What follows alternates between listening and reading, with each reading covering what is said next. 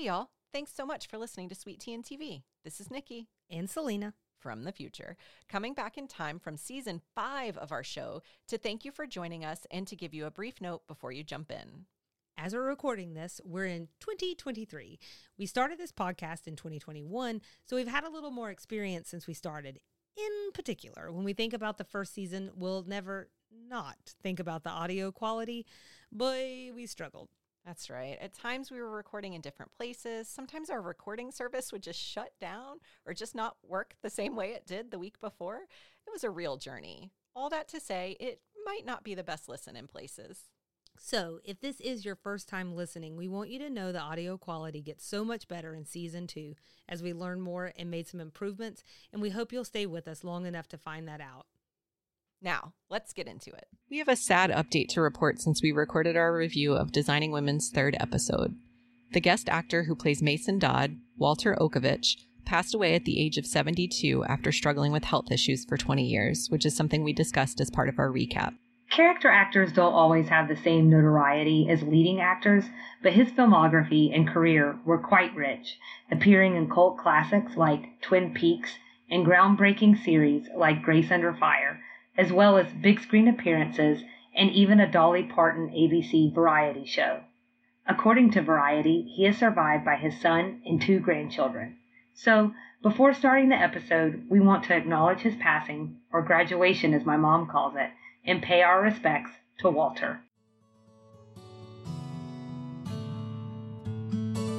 Hey, y'all. I'm Nikki. And I'm Salina, and this is Sweet Tea TV, a podcast by 2 Southerners exploring and celebrating the better parts of Southern culture on TV and in entertainment. In our first season, we'll dive into the iconic show Designing Women, a series far ahead of its time, following 4 strong, brazen women right here in our backyard, Atlanta. So join us as we break down each episode and discuss what they got right, what they got wrong, and how this show holds 30 plus years later. Come on, let's get into it.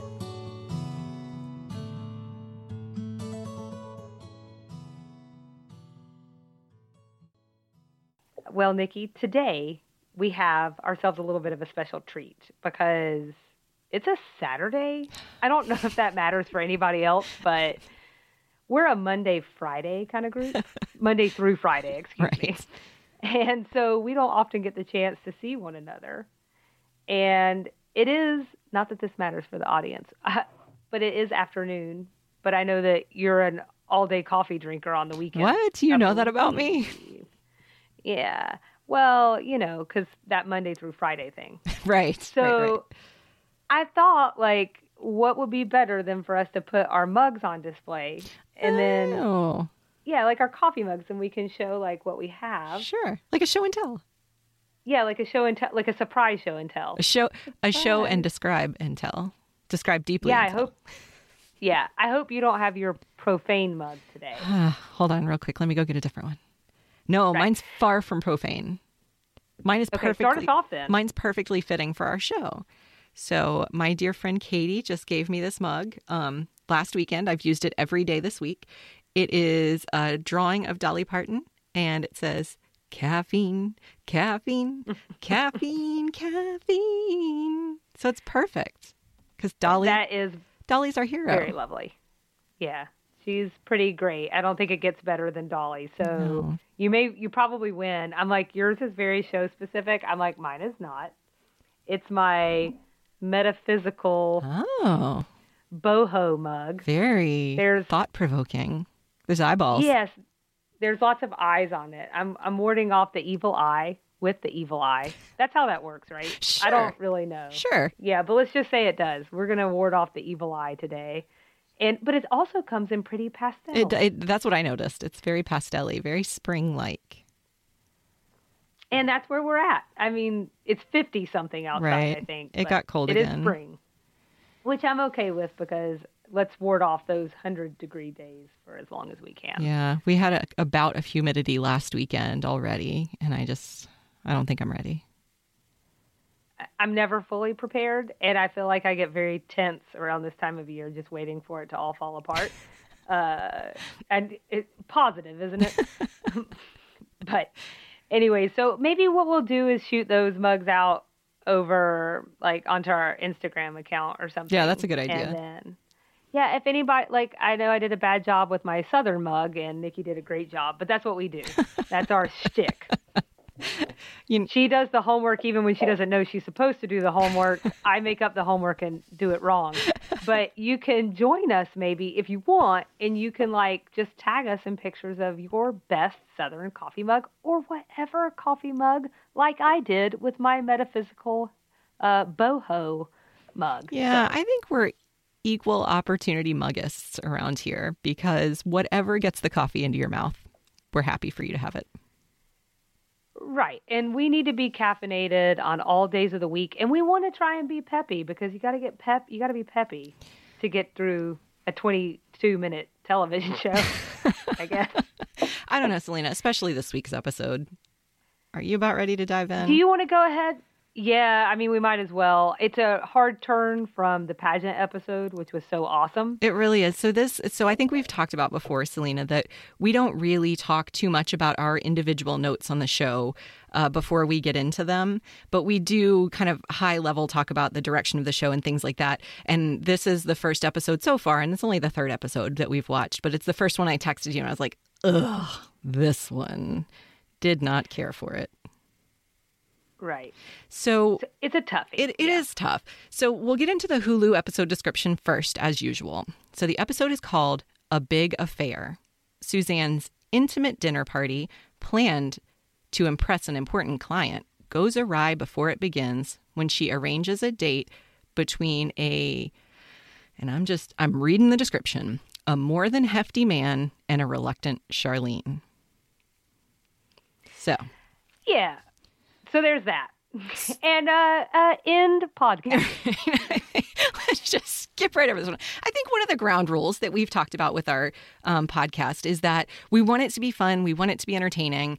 But we also know that sometimes we're going to call this our timeout before the episode begins. And this is, I think, how we're going to handle these things in future episodes as well, where we need to kind of acknowledge that there's some parts that we weren't crazy about, maybe didn't age well, maybe were never right in the first place.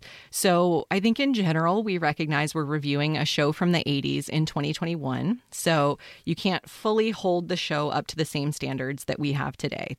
Society was different, TV was different. It was just a different era. So I think we agree that we're lucky that in a lot of ways the show was progressive in general. Even back then, it was really just ahead of its time. So maybe we won't encounter that as often as it feels like we will, since it's only episode 3 and we're already encountering some tough issues. But sometimes we will. And this episode, I think, in several instances, is probably a good example of that.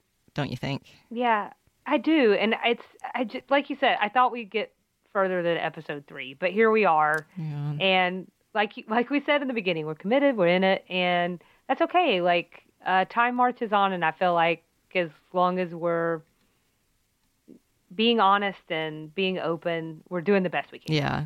So can we agree that what we will do is we'll flag the issue, we'll address it briefly, kind of talking about what we found problematic about it, and then we're going to move on. We're going to acknowledge that it wasn't great. Here's why. Here's why we think it wasn't great, and then we'll move on. Does that sound good in terms of ground rules? Yeah, I think that is a perfect way to handle it. Or, well, there's no perfect in this situation. So we're doing the best we can. Hang in there with us. We're also not trying to overreact. We're just, like I said, we're just trying to be honest. And I think as a whole, we just kind of, it's supposed to be a sitcom, and it just didn't, the jokes weren't landing. Yeah, this one 35 years later was real tough for me. So right. I think on that note, jumping into the episode, we have a red flag almost right off the bat, which is awkward. So another Charlene on the phone moment opens up the episode. Again, bingo card. If we were playing, somebody would have gotten that one. But Charlene's on the phone with someone named Walter, who you learn through the context of their conversation is a client who's in a college fraternity. And the fraternity owes some money on some sofas. And this plot's going to run through the whole episode. So I think the awkward part here is during the conversation, in a very sort of lighthearted, nonchalant way, they reference a Slave Week fundraiser. Yeah, you heard that right. Slave Week. And it was awful. It was terrible. So I think, when we talk about issues related to the South's complex relationship with slavery and racism, we want to have that conversation, I think, Salina, knowing we're two white women. I just feel like that's an important piece of information to share. I think that is absolutely something that we want to be very clear on, that we are not underneath some sort of false understanding of who it is that's speaking right now. Yes. Yeah. So I just want to make that known. So what we think of this probably, and in our perspective, probably is the least important in any of this. But again, in the interest of saying like, that wasn't right, and here's why, we're going to call it out.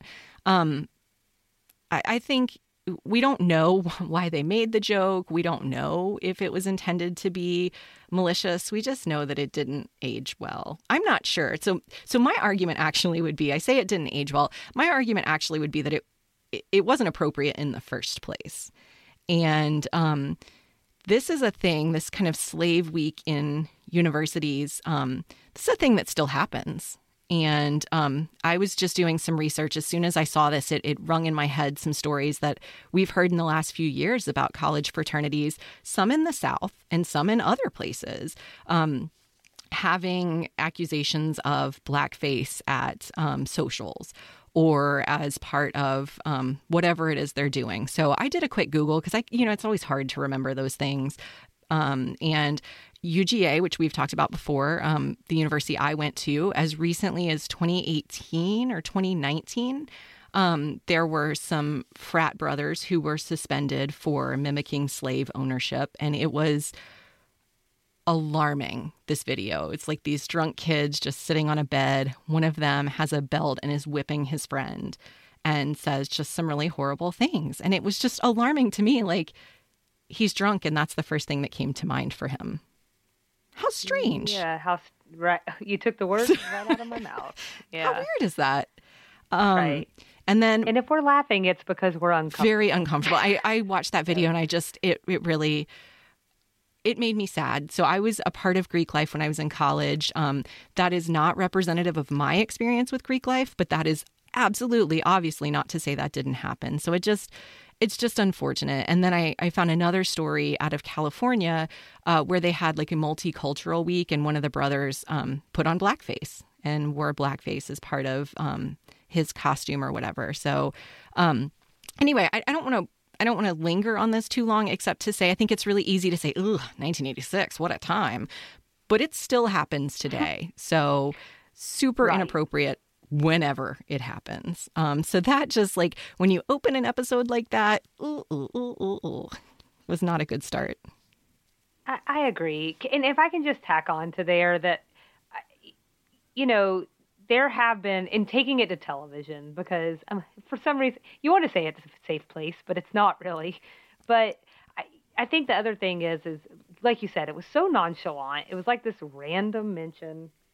We're just getting into the episode. It just felt so unnecessary. Also, I'm sorry, I'm going to cut you off real quick just to say I had to specifically look up. I found a transcript of the episode online because I couldn't understand what she was saying, because Slave Week fundraiser, so far from my head of what she could have been saying. Same. I sort of have a hard time. I've had to rewind on her a few times just because I have a little bit of a hard time, I guess, understanding her accent. I like to think it's because she's actually from Seattle. Right. And a Seattle person trying to do a Southern accent. That's what I've told myself to feel better about it. But I just wanted to mention that there are shows out there that are really actually trying to tackle these controversial things that happen at frat parties. And, that is a part of Greek life.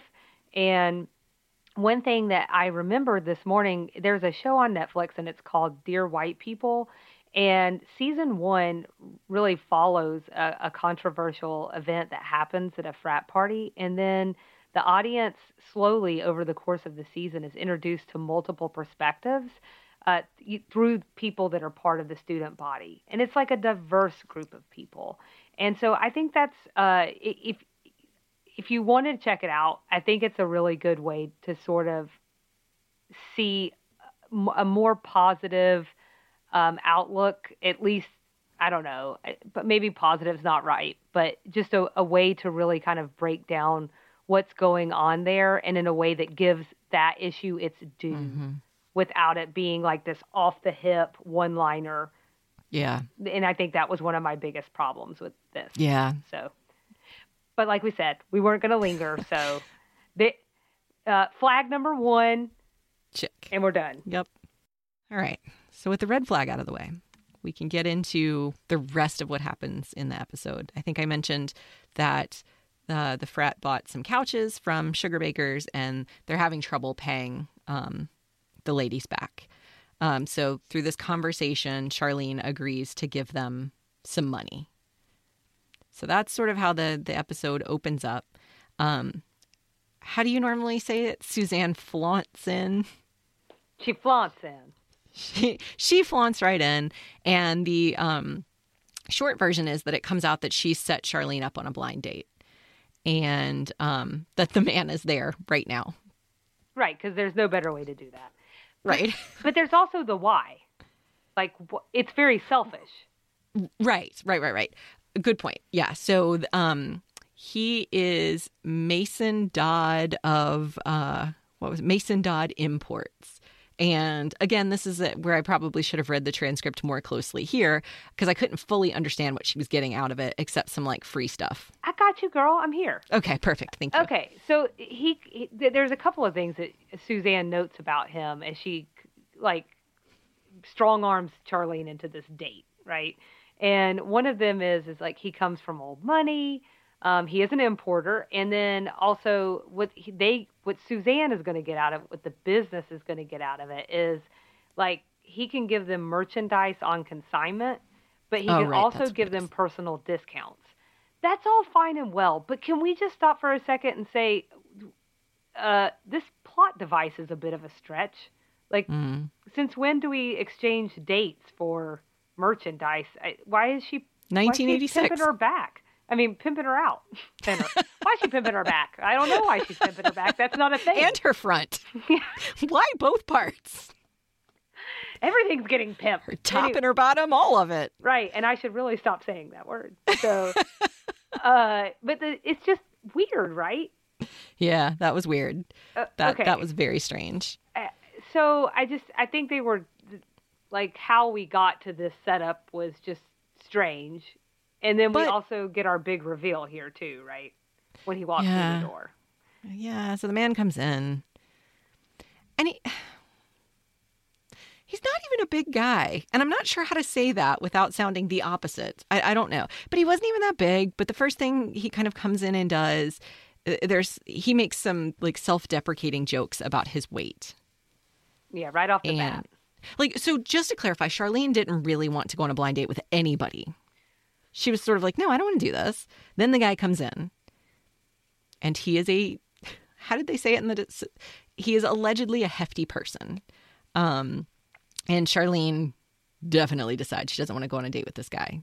I'm judging that from her face. Well, it's all the faces. And I think, like, I just felt like we had a little mean girl action going on.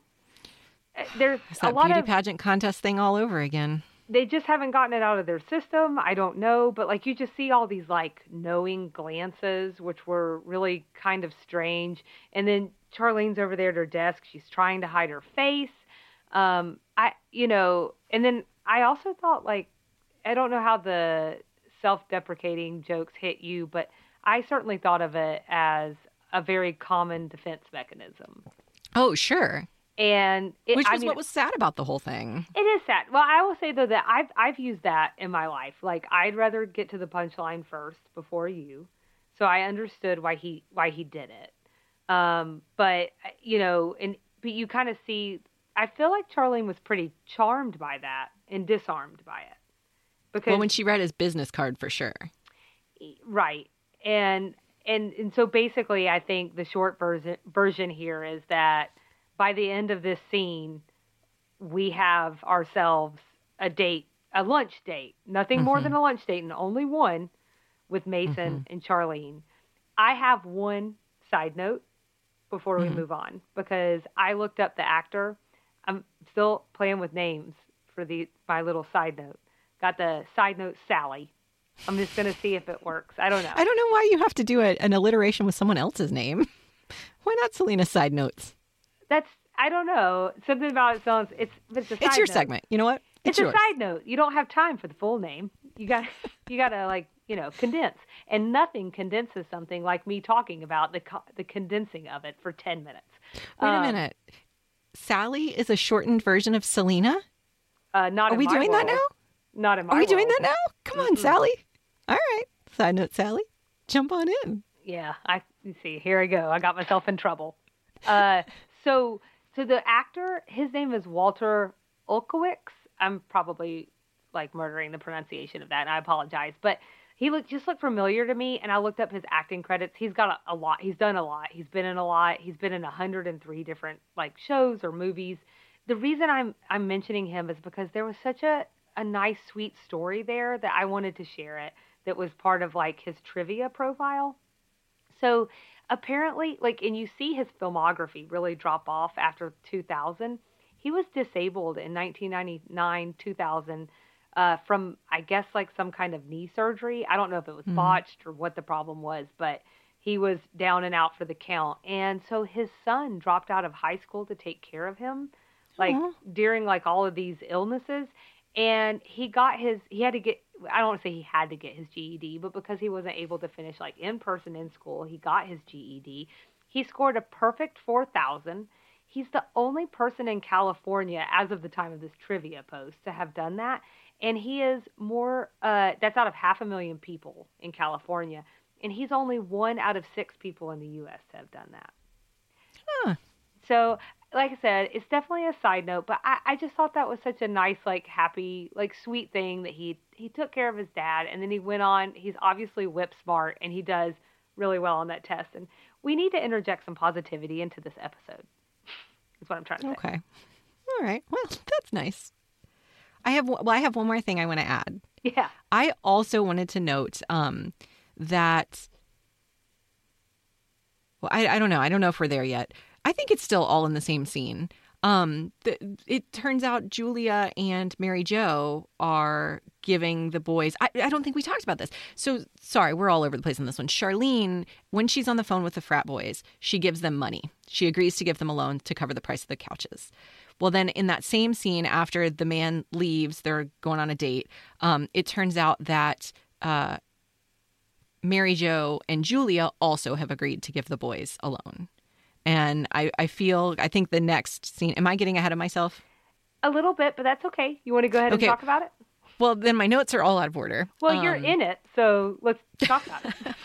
Well, so I think that's an important kind of like, it brings the show together at the end. But the one thing I wanted to point out, I don't know if you noticed the significance or possibly insignificance, but I noticed, of the fraternity's name. Oh. So they were Alpha Tau Epsilon or ATE. 8. Oh. And I don't know if that was related to the weight jokes or that kind of plot line. Right. But every time I hear a fraternity or a sorority mentioned in a movie or TV show, I always step back and look at the letters because typically they say something. Oh, that's so I didn't. So see, that's where your insight's going to be really helpful because I wouldn't know anything about that.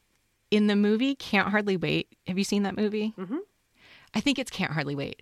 There's a guy that used to go to the high school and now he's in college and he's wearing his fraternity polo shirt. And the letters are DIK. Oh, there you go. So that's why you always sort of pay attention because it usually says something. Oh, so now I'm worried I got ahead of myself. No, don't. It's fine. It's totally fine. It doesn't really matter. I mean, so if we're going to talk about that part, I'll just go ahead and say that, Mary Jo and Julia both unknowingly to one another, like they're back on the phone with Walter again. This is like, after this whole thing happens with this date setup thing. But, they're unknowingly to one another loaning Walter money. Julia's kind of like trying to be like a little bit of a like a little bit of a hard ass about it, but as soon as Mary Jo leaves the room, she's like, okay, I will totally help you, and I think it's because we get a lot of sad information that's played as a joke there. So Walter's parents have passed away. He's saving for his brother's prosthetic. And they play it all like a joke because every time Julia's like, well, what about this to get the money? And Mary Jo's like, Julia, you don't understand, And so it's very much played for a laugh line there. I think actually the most important thing I learned from any of that is that Julia has a son in college. And that's important because we're going to meet him in the next episode. So for me, though, I was actually going to ask you, is this plot line landing for you at all? So weird. It's so like a fraternity comes to an interior design company to get some couches. Like a fraternity is going to go to Walmart to get some couches. Or like just pull some in off like that somebody is throwing away. I don't know. Whatever the case is, like even if it's that, I don't care, to be honest. Yeah. And it's taking up show real estate, and I don't know if they were just looking because the rest of the episode is a little I am not using this as some kind of funny line at all. It's a little heavy. Mm-hmm. And for that reason, I think maybe they're trying to interject something that's just playful, but it didn't do anything for me, honestly, because I've had to rewatch this one. Every time I get like more annoyed with this plot line. I hear that. Yeah, it's weird. That's just my feeling. Don't love it. Yeah, I was curious because I was like, maybe what if Nikki loves it? Maybe I'm just being like a butt, but I don't. No, I mean, the second it turns out it was a fraternity, I was just sort of like, it just all is so unbelievable. It just doesn't make any sense. And then these women are like giving them money. It just got weird. Yeah, I'm like, is this why the business isn't doing well? You're all giving your money away. Right. They have to pay for the products. We're not talking about the business not doing well anymore. Oh, that's right. We're past that. Was an episode 1 thing. That's right. We are done with that. It's resolved. So now we have Charlene coming in after this whole frack continuation thing that's just jazzy every moment. And she's been to lunch with Mason. Apparently they've gone out a few times now. Did you hear the name of the restaurant? I'm just curious. Stromfelders? Okay, here's why I'm laughing. I thought it was Stropfellows. Oh, well, do you know? Well, let me say, I know that from the transcript yet again that I found because I was curious if we had another Nikki's Nibbles in the works. Okay. And so I needed to know if it was a real restaurant. So the transcript calls it Stromfelders. That's not what I saw the first time, or what I heard the first time. I don't remember. But it seems to be a made-up restaurant, so no Nikki's Nibbles. Oh. Sorry, fans. Well, it turns out that Stropfellows seems unimportant now, but it is a restaurant, but not in Atlanta. Where is it? Well, I found a Stropfellows in Pittsburgh, I think. It's like a really traditional, like, Godfather-looking steakhouse. So... well, we may never know if that was real or not. Yeah, which I feel like somebody's going to be like, I think you mean Godfather-type Italian restaurant, but I'm just telling you, it's definitely a steakhouse, but it had, like, those kind of, like, lush, like... I'm like in my memory of what it looked like. Anyways, I appreciate how much effort you put into figuring it out. It's going to look like a McDonald's when you go look at it. It's basically what's going to happen. And you're going to be like, Salina, I'm worried about your brain. And I will be like, yes, me too. But like those lush, like kind of red, like oversized Sure. boots. Okay. Anyways, it doesn't matter. There's not one in Atlanta. We could go on and on about that. It may or may not be that anyway. I don't know. Yeah. So this just sort of felt like one of those times where we could have used a real restaurant, but whatever. Obviously, that's not really. We're grasping for straws on things to focus on in this episode other than the ugly things. Okay, that could be true because this part gets incredibly difficult for me. What we basically get is once Charlene comes in, she has this whole breakdown. At first, it seems like she's standing up for Mason.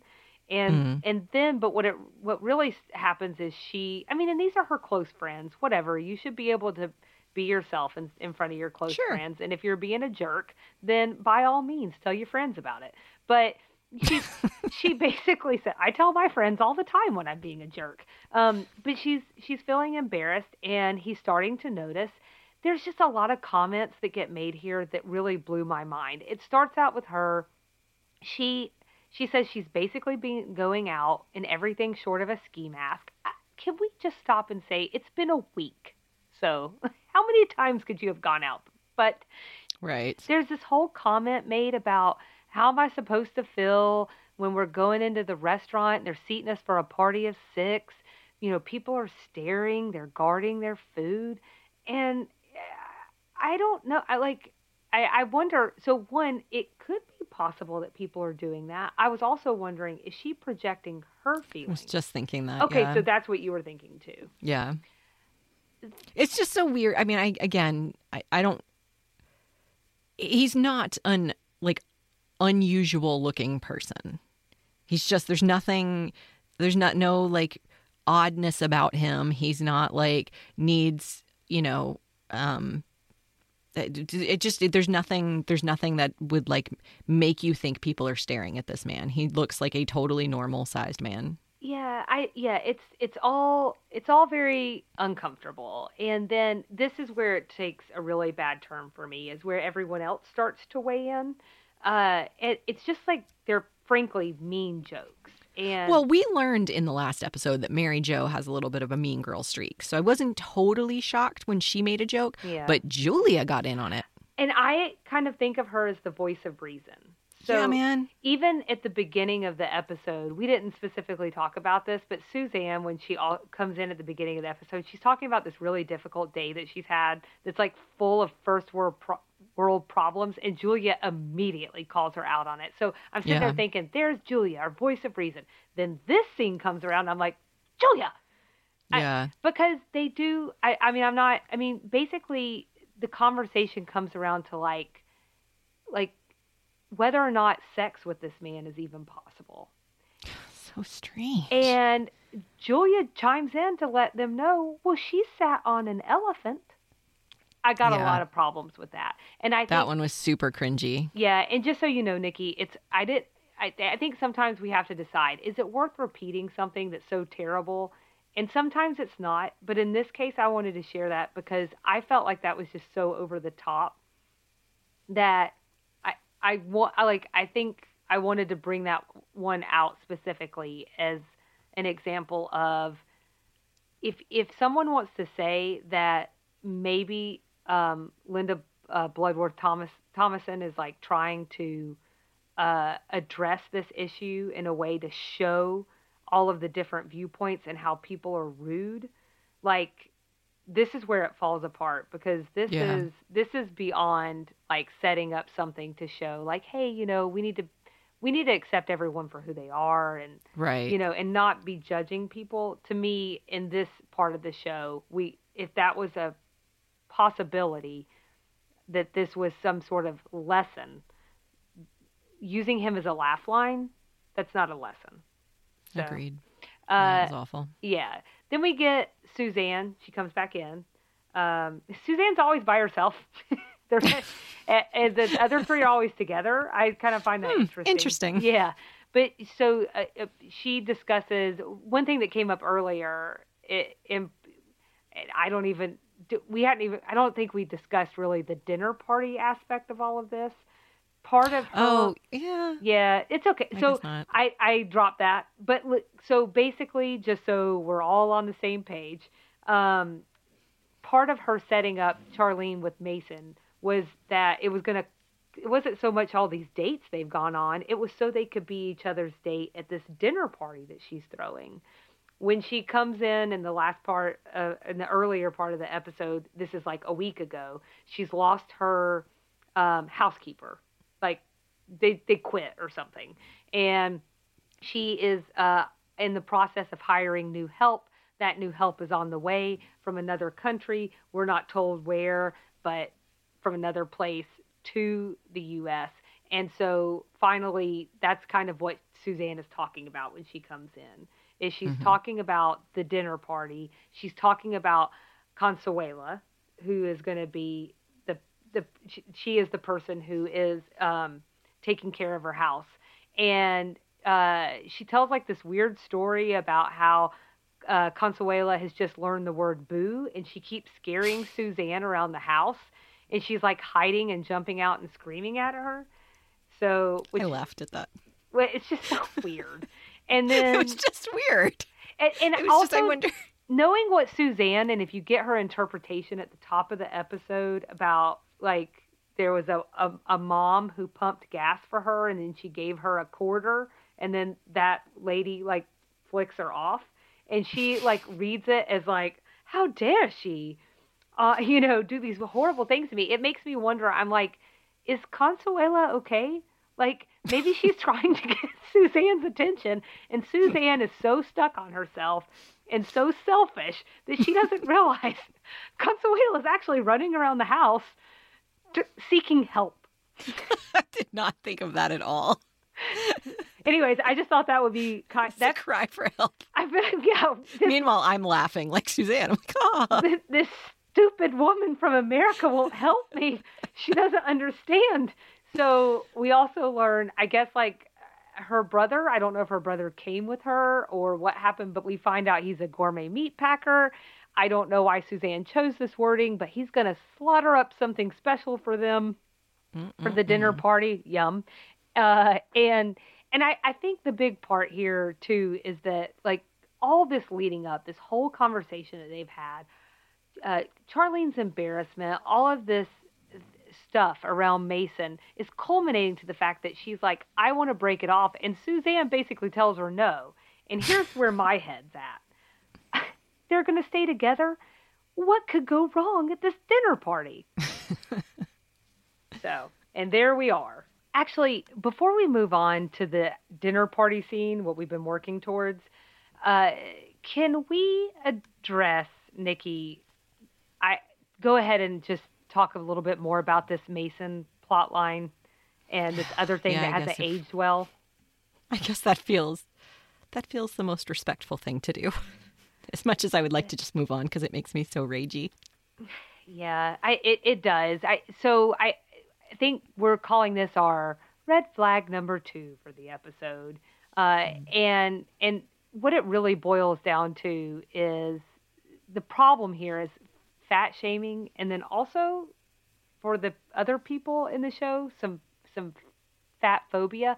These are actually terms that exist in the world because I personally don't really like the F word that much. Not that F word. So, so for me, it's not my favorite. So you're not really going to hear me use that term outside of these more like what they're culturally known as. But I think I'm going to, just on a personal note, this strikes a nerve with me because I have family members that I care a great deal for, and they struggle with weight issues. And there's a lot of stereotypes that come along with weight and, laziness, even like things that that somehow they're not smart, or all these kinds of things that just don't make any sense. And really, they remind me of some of those Southern stereotypes that we get. And our job is to bust up those stereotypes. And so I think because there's like a familial connection here, and because I know that this is just absolutely not true, it feels like a really important time to call a spade, and just to say, like, this is not really correct. Well, I think I will say, just in defense of the show, at least they didn't dig into those stereotypes necessarily, and probably because there wasn't that much time. They really just focused on how Charlene felt about the whole thing. They didn't really get into really much of why she felt that way, just sort of like that embarrassment we talked about earlier. I'm glad that you said that, because full disclosure, I talked to my mom earlier to tell her about the episode and to tell her what was bothering me about it. And she asked me to consider whether or not some of the things that happened were done in order to shine like a light on the issue, and to call out that kind of level of, I don't know, almost like hate around. Like, oh, I see. Yeah. And so she said that, and I do want to consider that as a possibility. I just think if that's what the aim was. I would say in gymnastics, they did not stick the landing. Yeah, So they sure missed it because they didn't take the opportunity. Like, I think when you have such limited time, you have to almost hit people right over the head with it. Mm-hmm. And so backing up to the scene that we just covered, where all of the women sort of make these jokes about, except Suzanne. Suzanne's not in the room, but they all sort of make these jokes about his weight, or about overweight people in general. No one, it takes the good side, like no one says like, hey guys, this isn't cool. And that's sort of the way in a sitcom, if you're going to tackle an issue, you have to have the person that hits it right on the nose. Right. And no one did that. That's a really great point. And so I'll just say too that some of the things, and in this case, fat shaming, like it doesn't stay on TV and in movies, right? This stuff spills over into real life. Yeah. And so I just wanted to share a couple of things that I did some research. Shocking, I know. But that happen in real life. And so, overweight people have to endure what's called a fat tax, where it's well documented that, it costs more money for clothing and furniture. Mm-hmm. I found statistics on how, people who are overweight get hired, promoted, and paid less than their thinner peers. And mm-hmm. they tend to have inadequate health care because providers just sort of go automatically to this, like, well, have you tried to lose weight? Yeah. I actually had a doctor one time. It was an OBGYN, and we were talking about infertility and having trouble getting pregnant. And she said to me, and this totally, I was just shocked. And I'm not a super like pearl clutchy PC sort of person, because I think people, you can't censor yourself all the time. And sometimes people slip up in their mouths, talk faster than their minds. They say things they don't mean. So I don't usually get too uptight about things. But she said to me, it just really blows my mind when these women come in here and they tell me they've tried everything to get pregnant, but they're 35 pounds overweight. And it's clear they haven't tried everything. And I was just like, oh my. Yeah. It was so like, it just struck me that was her take on it. And there, I'm sure it was coming from somewhere grounded in medicine, but it came out very judgy. And I think I'm sure that's what a lot of overweight people deal with healthcare providers, is the judgment. Yeah. It's a little, that's a very disappointing story. So, I threw you for a loop, didn't I? You're not really sure where to go from there. Well, no, I think that's a really important thing. Actually, one of the things I was thinking about is how I feel like women face this too. It kind of pairs nicely with what I thought about for myself, which is I would go in with like, this is totally a dramatic, thing, but I would go into the doctor with a broken arm and they'd be like, are you pregnant? I'm like, no, dude, my arm is broken. So I'm not saying that I'm facing the same things. I'm just saying, like, I think there is this thing where providers have these ideas stuck in their head, and it's hard to get their mind off of that and onto other things and actually practice patient-centered care. So, but that's a topic for another day and probably a conversation for another day. Probably another podcast. So to take this back to TV, I just want to say like that I wanted to quickly look at how like fat shaming has crossed over TV historically, and you'll find this very shocking. Women come up a lot. So I was going to say, actually, and I'm not sure if you're getting to this point, but at least this show didn't play into that like double standard that it's okay for men to be overweight but not women. Have you ever seen the movie Shallow Hal? Oh, I can't. It's awful. And the whole idea is that Gwyneth Paltrow is overweight, but Jack Black can't see it because he has some magical spell or something. I don't remember. He's what's the word when hypnotized, and he can't see it. So he only sees her true beauty, blah, blah, blah.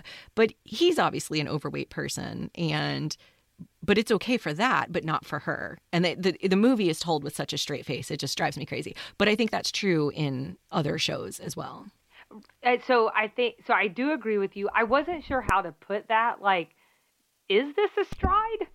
you know? Oh, well, because no. we I mean, focused this on a man. Well, but like I didn't know how to bring that in, but I think the point that you're making is well taken, and I could never get through Shallow Hal for lots of reasons. But no offense, Shallow Hal.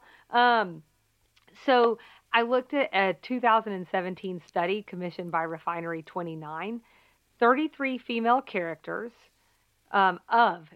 those 33 female characters who were leads or co-leads in the top 100 films of 2016, only 4 were roughly size 14 or greater.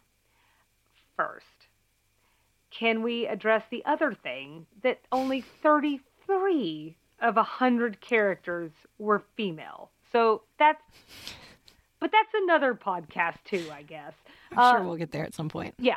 But so you see just like the representation is low. And that's why diverse stories matter if the representation is that low.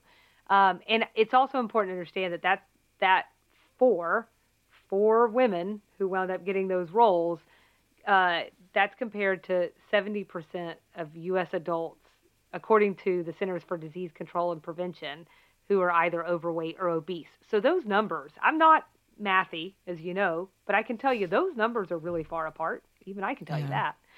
And so, like so many other groups who are underrepresented on TV, I think we're just coming across another one that is facing the same issue. And you know, when you look historically, like for a long time, you would find that these individuals would wind up being the butt of jokes, which is some of what we see here. And then when they do break through that barrier and they're actually like a main character, their stories often focus almost entirely on weight. The entire plot line. And that's really what we see happen with Mason in this episode as well.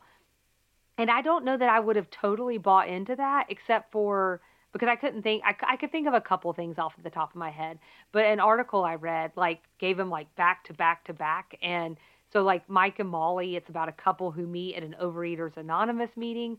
I had not heard of ABC Family's Huge. That's a show, but it's about teens at a weight loss camp. You and I both watched American Housewife. And that is, I'm sure you remember, largely focused on the fact that she kind of was not really in with the moms.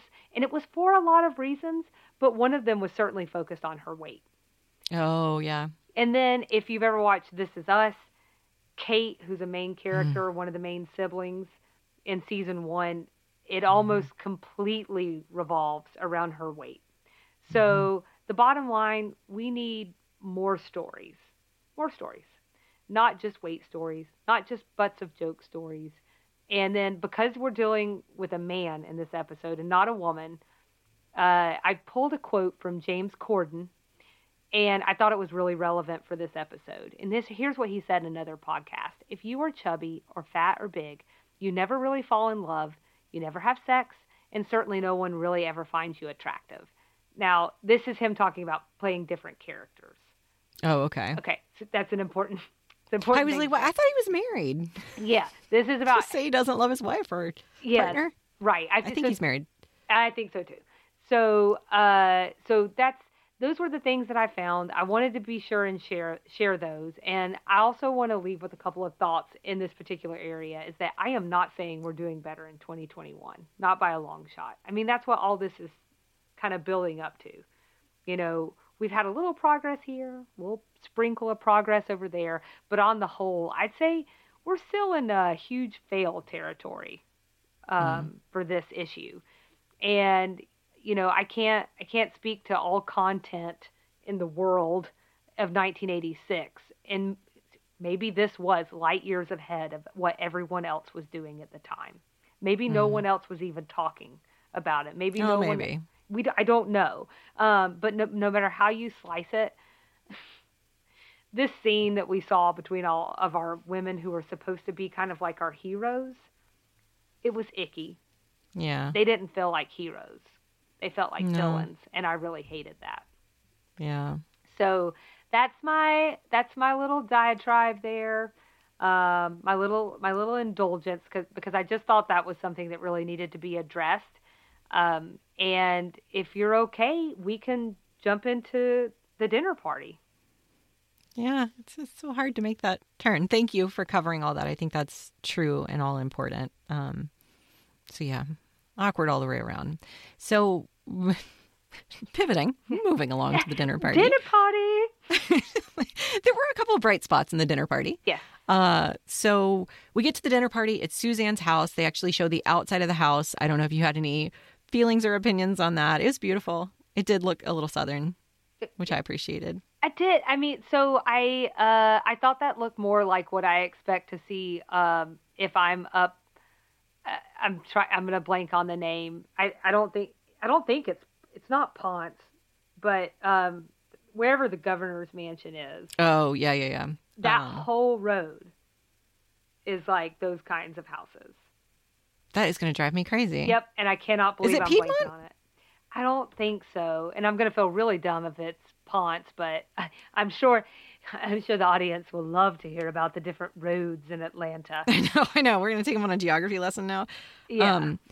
Doesn't really matter. Anyway, point being, it does look like a Southern house, and I think one of our criticisms in the last episode was the place where they filmed the beauty pageant scene didn't feel particularly Southern from the outside, so that was kind of cool. So anyway, they're at this beautiful house. They open the scene at a beautiful formal dining table with Charlene and Mason and Suzanne, Mary Jo. There was Julia, and there was some man there. I don't think they introduced him. This is what I'm saying. Who is that? Is that? Yeah, I don't think they introduced him. Yeah. Somebody's date. Well, sitting next to Mary Jo, so you would think it was Mary Jo's date, but Ted obviously isn't in the picture anymore. So for all I know, it's Suzanne's date. Yeah, so we have no idea who that guy was. Although I will say, maybe this is where I should mention it. I read something somewhere that the episodes were aired out of order from when they were filmed. That's so funny. I just read that last night. Oh, okay. So it's possible that maybe that man is someone we would recognize if we had seen later episodes. Okay, but it doesn't really matter. That's a I don't want to spend too thoughtless much time on choice, that. though. Yeah, I don't want to spend too much time on that other than they're sitting at this dinner table. Interestingly, it sort of feels like we make an appearance on the show. Did you pick this up? Mary Jo talking about Southerners on TV. I'm sorry, you mean Mary Jo pitching our podcast? Yes. Yes. So Mary Jo is sort of talking about the portrayal of Southerners in TV and how frustrating it can be. The B word strikes again when Charlene tells a joke that was kind of cute and funny. It was. So you've heard that joke before, though, right? Yeah, probably. It is like a classic Southern joke. I have heard no less than 25 iterations of that joke. So it was kind of funny. It like makes the whole room laugh except Mason. He does not laugh. And she says, like, why aren't you laughing? And then he says something about being fat and jolly and not wanting to play into that stereotype or something. I mean, honestly, I just, anytime they told those jokes or he tried to be self-deprecating, I was just sort of like, Yeah. It was something about a trough. Yeah. Oh, right. Right. Anyway, it was bad. Yeah. So that happens. I think there are some interactions before. So there are some interactions with Suzanne and the housekeeper, right? Before the Charlene and Mason conversation. Yeah, there is, because I think she goes to check on the food. Everyone's hungry. They kind of show these little snippets where you get the idea that everybody like really needs some food. It's like 9 p.m. and they haven't eaten. It's kind of a disaster dinner party. Yeah. Like every dinner party in every sitcom, by the way. Just, I don't know. Right. That's the whole point of it's always supposed to be shenanigans. But, we don't see her. Suzanne just goes back into I'm assuming the kitchen area. But we hear Consuela scare her and scream crazily at Suzanne in the other room. Yeah, and there's like a whole joke about her holding up a knife at her, but it's okay because it's a little one. So that was like a whole thing as well. Yeah, it's tiny, so it's fine. And so that was all very weird. And on that note, I think that gets us into red flag number 3. Okay. It's our final red flag. It's our final red flag. It's also the last 4 minutes of the episode. Yeah, well, we still have the whole scene with Charlene and me. Yeah. So we have somewhere to go from here. But basically, I'll just be quick. We don't get a lot of Consuela after that one part with them apparently chasing each other around in the back. But it does seem happening. It's weird. Just a few numbers to chew on. So Latinos made up roughly 5% of the movie characters in the 100 top grossing films of 2013. And couple that with this fact. Between 1996 and 2014, 69% of maids in television and film were Latina. So I'd say we have ourselves another representation issue here. I also read that there are these occasions where the actors who go in for different roles, they're basically being asked to play up and use a thicker accent. So that's not great, right? Yeah. And here, taking it back to designing women specifically, and with Consuela, we don't even get to see her. That's not important, apparently. What's important is that we know that she's a little nuts, not particularly good at her job even, and perhaps a little dangerous? What could be the harm? And so those are just sort of the things that I kind of found to be a little concerning in this particular runner throughout this episode. And I'll be interested to see how they handle it moving forward. Yeah. With that in mind, I promise, last red flag. You already know, Nikki. This is our promise to you, dear audience. Right. We also didn't write the episode. So right. I was going to say, I guess we don't have to apologize to anybody. We didn't make it problematic. In all fairness, I bump into chairs and I'm like, sorry. I'm so sorry. So I have that to work on as an individual. But to get us back into the show, so Charlene asked Mason to join her in the hallway.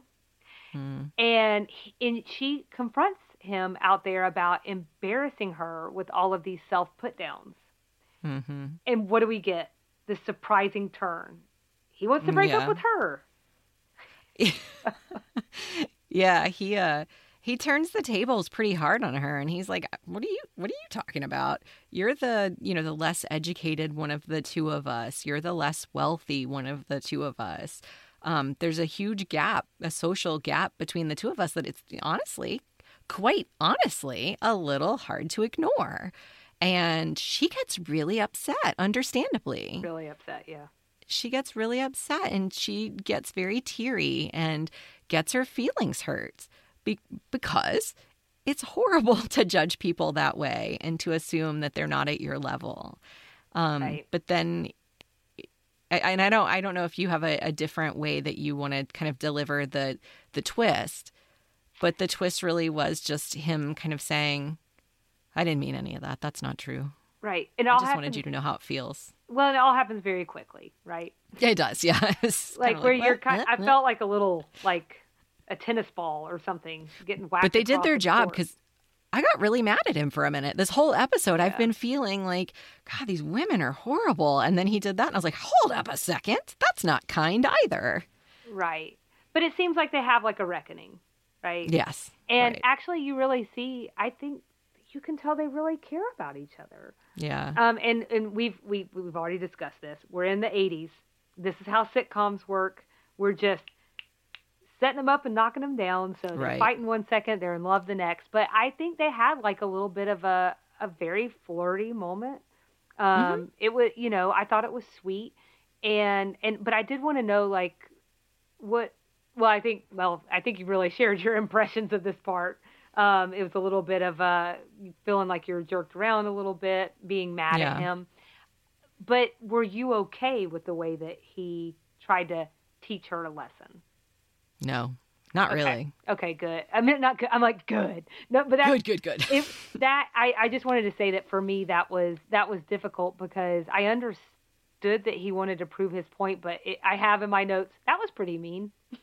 It was a game. Like, again, it's just, if you want to throw in a fourth red flag, relationship red flag, why not just tell her, oh, that is really, really hurtful. And if you feel that way, this isn't going to work because I am who I am. And I would be happy if we find a workout routine that works for us, or if we want to together work to incorporate fruits and vegetables into our diet, or whatever, he says, because he also says, like, I'm happy to lose the weight. And I'm like, really? Really? Because I'm if that's a criteria for dating her, that doesn't feel right to me either. And I was bothered by that. Yeah, I think maybe that's a setup for us to know, like, he's going to go join Ted. Yeah. He and Ted, they're going to go import and gynecological themselves around the country. Maybe they'll be having the best time. I don't know. But I just felt like we were sort of setting up the fact that maybe it'll be something for a moment, but again, the focus of this show are these four women, and eventually an Anthony, but we haven't gotten there yet.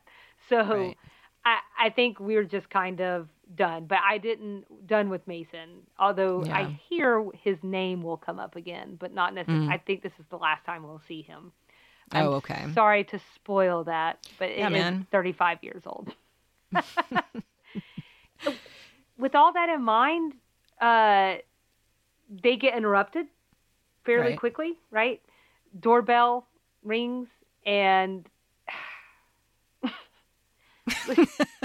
I don't even know. Dumbest ending to a show ever. Nikki, I can't. The show started dumb. It's going to end on a dumb note. Do you want to just tell them what happens here? I can't. It was really silly. Suzanne opens the door and gets like a delivery of flowers and a check, and it's from the frat, and they're paying them back, I guess, as it turns out, with Mary Jo, Julia, and Charlene's money. But they're paying them back.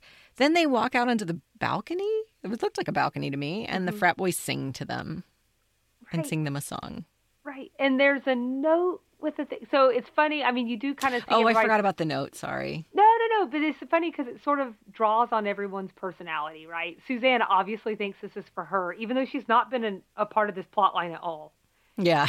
Like she never gave the boys money as far as we could tell. No. I mean, she hasn't been involved at all, but of course it's for her. This happened every night when she was in college. Right. So, which I thought that was kind of funny. But the card said something about, for a special lady, you know who you are. These women are getting played. They paid for this song that wasn't very good. And it's also weird because how did they know where Suzanne lived, that she was having a dinner party? I thought that was weird. That everyone would be there. Yeah. And I'm pragmatic, I guess, because I'd rather just get the money. Like, not my money back, the actual money. Right. And my money back with interest. Right. And then we get nothing else. Like, this was the end. And so. And thank God for that. Okay. Yeah. And that's the rating, guys. No. So, I mean, I think I'm going to go with what I said last time. You want to rate this sucker? I've got a rating. I'm very excited. Oh, sorry. We're rating on sweet teas, bowls of grits, or... You rate on whatever you want. Whatever scale I want. I've got a scale. I'm very excited to share mine. Oh, well, you go first. Okay. I'm going to give it 1 out, and because 0 feels low. I'm going to give it 1. Absence of a score. Yeah. Out of 5 oversexed Southern women in satin slips.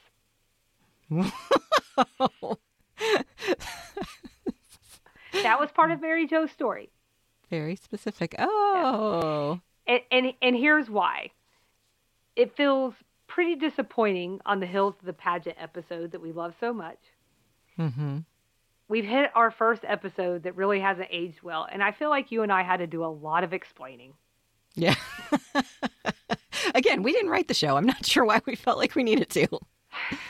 So, I mean, but that's what we've done. We've been doing a lot of talking through, around, up, down, over these 3 red flags that came up over the course of the episode. And also, I would just say that the things that were problematic in this episode, unfortunately, cheapened my favorite part of the episode, which is our third podcast host, Mary Jo, outlining all of the Southern stereotypes that aren't right. Yeah, that made me very happy to hear her say that. That's true. That was a bright spot in the episode. But how can she really do that when there are this episode is laden with issues, and she's like, it's not really fair the way Southerners are treated. Okay, well, right, we've lost the upper hand here. Right. Because of everything else. My other thing is that just it's getting a 1 out of 5 because storyline issues. The whole idea of Suzanne needing to set up Mason with someone to get these discounts, that was a stretch for me. We've got this fraternity plot line that I cannot talk about anymore. There's no payoff in it. Literally, there's no payoff. Not for the sugar bakers, not for us. No one gets paid except for with their own money. So, bottom line, we were supposed to be busting up some Southern stereotypes, but darn it, the show just introduced other ones for us to deal with, and that's where we are. So that was fine. Yeah, I'm with you. I'm with you. I give it, like you said, 0 is the absence of a score. So since we have to score it, it gets 1 couch you could grow penicillin on from me. Love it. It was really not a great episode. Just not good. Meh. Maybe the future ones will be better. I think they missed some opportunities. I really think, to your mom's point, if they really were trying to tackle the complicated issues related with weight and perception of weight and perception of people associated with their weight, they missed the mark, and they missed a lot of opportunities to do that. They really should have just called it what it was, and made someone feel bad about it, in a way unsimilar to the way Charlene ended up feeling bad about it, which was sort of like, hey, you're dumb. Just kidding. It just was, I don't know, just really ugly, and I didn't enjoy this episode. So, yep, not the best. Yeah. But there will be 160 others. There will be. And maybe, I don't know, maybe we'll cover some better issues in the future. Yeah. So do you have anything else you want to add about the episode? Anything we missed?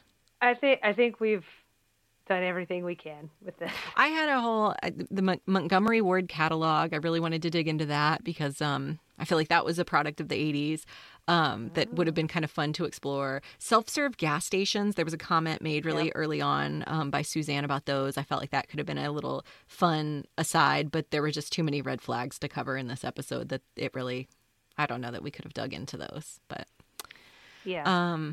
So next episode will be episode 4. You alluded earlier, where we will meet Julia's son, which will be interesting. We learned in this episode that he is in college, so that should be an interesting reveal. Just as a general reminder for folks, they're welcome to follow us on Instagram at Sweet Tea and TV. Selena opened this episode so nicely with a reference to our coffee mugs. We would love to see other folks' coffee mugs. If you don't drink coffee, share your favorite Southern drink in your favorite mason jar, whatever you want. We'd love you to share your pictures, #SweetTeaTV.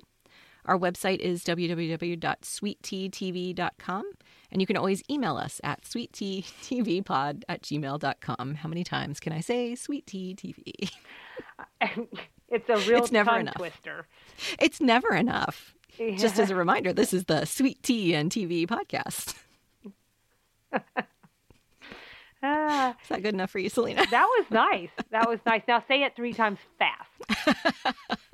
Just kidding. So, Julia's son next time. Onward and upward, because that's the only way we can go from here. Yeah.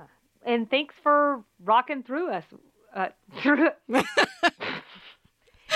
Thanks for rocking through it with us. So I think that's the best note to end on. I think so too. So we'll see you around the bend. Bye.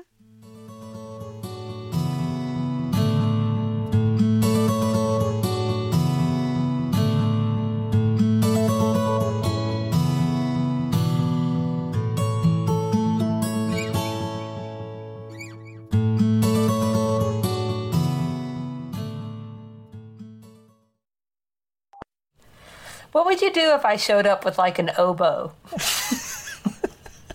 I would say, do you know how to play the oboe?